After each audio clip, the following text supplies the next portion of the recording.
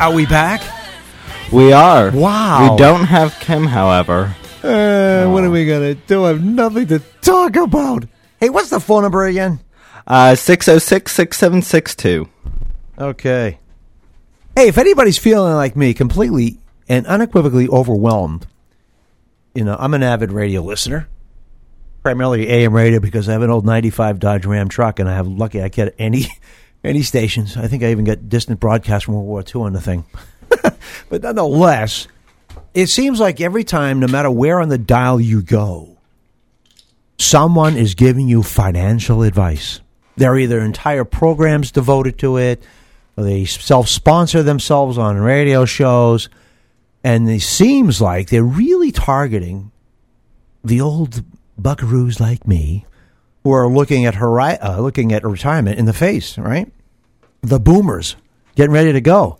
And what am I going to do with my $93.46 as I slide and glide towards what am I supposed to do? And I wonder, here's the phone number here for Gerard at large, 606-6762.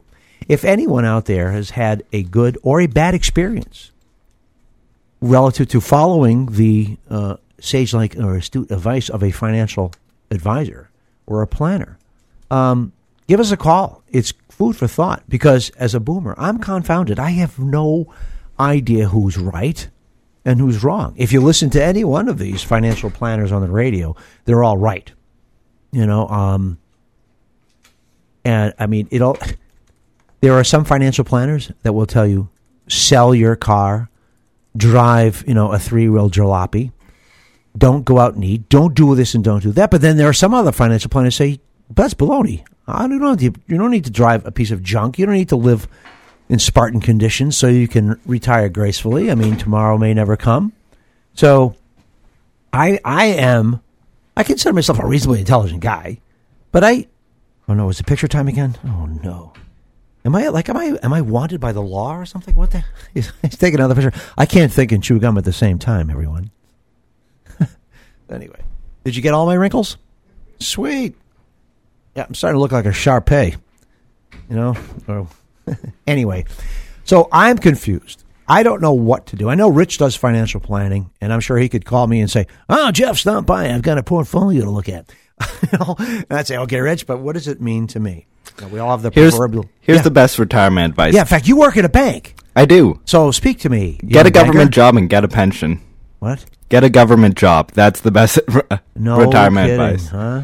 Yeah. Pension for life, hey. Wow. Yeah. Or be a congressperson. Yeah. You don't even have to take Obamacare. None of them do. Hell, be president. Obama has already made $1 million since he left office. You think about the profiteering element of assumed office, where some of these people have become gazillionaires and have been in office much too long. And it's one thing to have seniority. It's one thing to be there a long time, but it's one thing to continue to win because of the gerrymandering of your various districts, which have left nothing but a virtual, plethora of lemmings that are going to vote for you continuously because they're comfortable and they don't want to breach their comfort zone. But that's a different thing. But my thing is, here's one thing you have to be careful of: misconduct within the financial advice industry. Has that gone on? You think? Now, I know this is not an indictment. This is not to cast aspersions on the industry. There are some wonderful people out there that I'm sure that have given some great advice, and people have retired comfortably, made some great investments, etc. And it really takes a good mathematical mind, I think. And there's no way you can forecast. Forecasting is, fraught with, mistakes and, other things that can occur. But anyway, so how widespread is misconduct within the financial advice industry? So economists Mark Egan, Gregor Matvos, Amit Seru, they released a sobering working paper that explores this question. Okay? And these authors conducted an ingenious analysis of a unique broker check data set that covers 644,277 currently registered financial advisors in the United States, and an additional 638,528 who have left the industry between 2005 and 2015. Their paper documents disturbing patterns involving some of the nation's most prominent names in retail financial services. More than 7% of registered advisors have been disciplined for misconduct or fraud.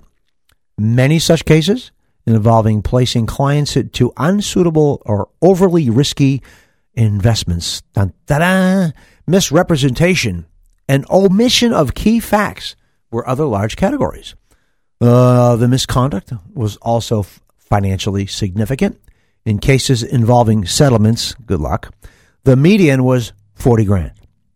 Many cases involve products such as variable annuities, which are notorious for their complexities and hidden fees. Perhaps the most surprising finding in the study is the high proportion of repeat offenders that are still lurking out there in the industry. Among advisors with documented misconduct, 38% were repeat offenders. I guess this is a good place to go if you're a crook, maybe, I don't know. But those who commit misconduct and remain in the financial advice industry were 5 times more likely than their peers to commit subsequent misconduct. Just in the year immediately following a documented misconduct case, perpetrators exhibited an 11% probability of another documented case compared with a rate of just 0.6% within the overall industry. So advisors who commit misconduct do suffer career penalties. However, 48% leave their current jobs within a year. And now they're coffee baristas, right? But anyway, yet almost half of those who leave, 44%, find employment in the industry within the year. Excuse me, typically at a less prestigious firm. Dewey, Cheatham, and Howe, with a pay cut, but still in a position to give something a good financial beating again.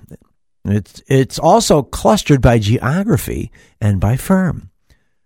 Firms with a high concentration of sanctioned advisors include some of the most familiar names in the financial industry, I say.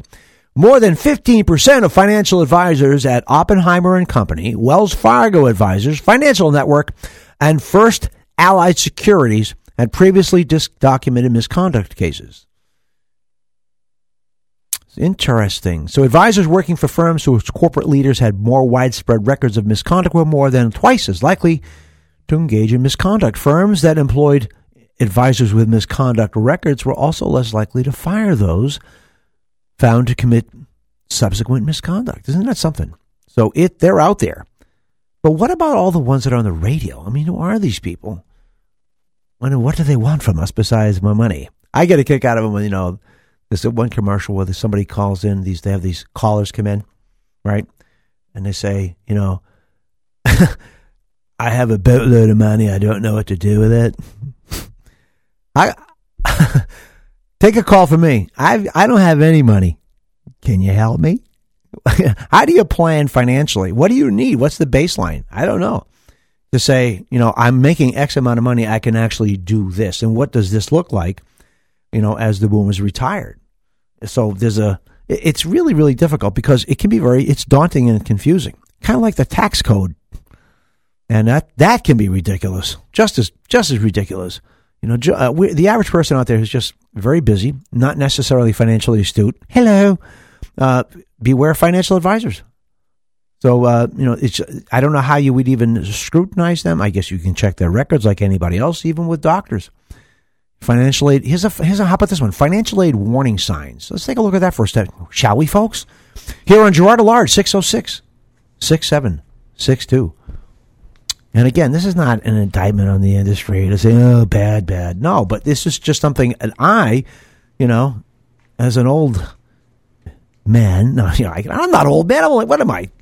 Anyway, long story short, how to check if your financial advisor is on the level or just after your money. Anyone can call themselves a financial advisor. They don't need specific qualifications and they don't need to be registered. Didn't know that. Did you know that? You're in the banking industry. No, but yes, the financial advisors we have. And this is one thing where it's starting to change in the industry. Yep. More and more are starting to become salaried instead of commission-based, and having commission-based financial advisors is just ripe for having a ton of fraud. Because they're only out to make themselves a quick buck, so it doesn't matter if it's risky or not, they're going to get paid at the end of the day. And so what if you lose your money? They get paid. Yeah, exactly. There's no penalty, no pain, right? No gain. You know, when I was investigating crimes against senior citizens during my time as a Manchester police officer, the bulk of them were financial. The bulk. They are an easy, they're an easy, they're an easy, let's just, what's the word I'm looking for? It's just, an easy prey. They're easy prey. As you age, you lose your ability to scrutinize, discern, make appropriate choices. A lot of those receptors and defense mechanisms that are hidden in the human brain start to break down, and things start to look good. And they are out there, preying on these people. And it's probably worse now because of the expansion of the Internet, for one. And number two, the Internet, when I was on the job, the Internet actually was alive and well, fine. But most of the people, the victims that I dealt with, were not Internet savvy. They didn't even use it. They were still bound in paper. Most of it rolled up in rubber bands on their coffee or kitchen table. That's how they tracked their finances. And more often than not, they had kitchen table conversations with some very unscrupulous people that would come in and sell them a bucket of nothing for a lot of money, which left them more often than not somewhat destitute.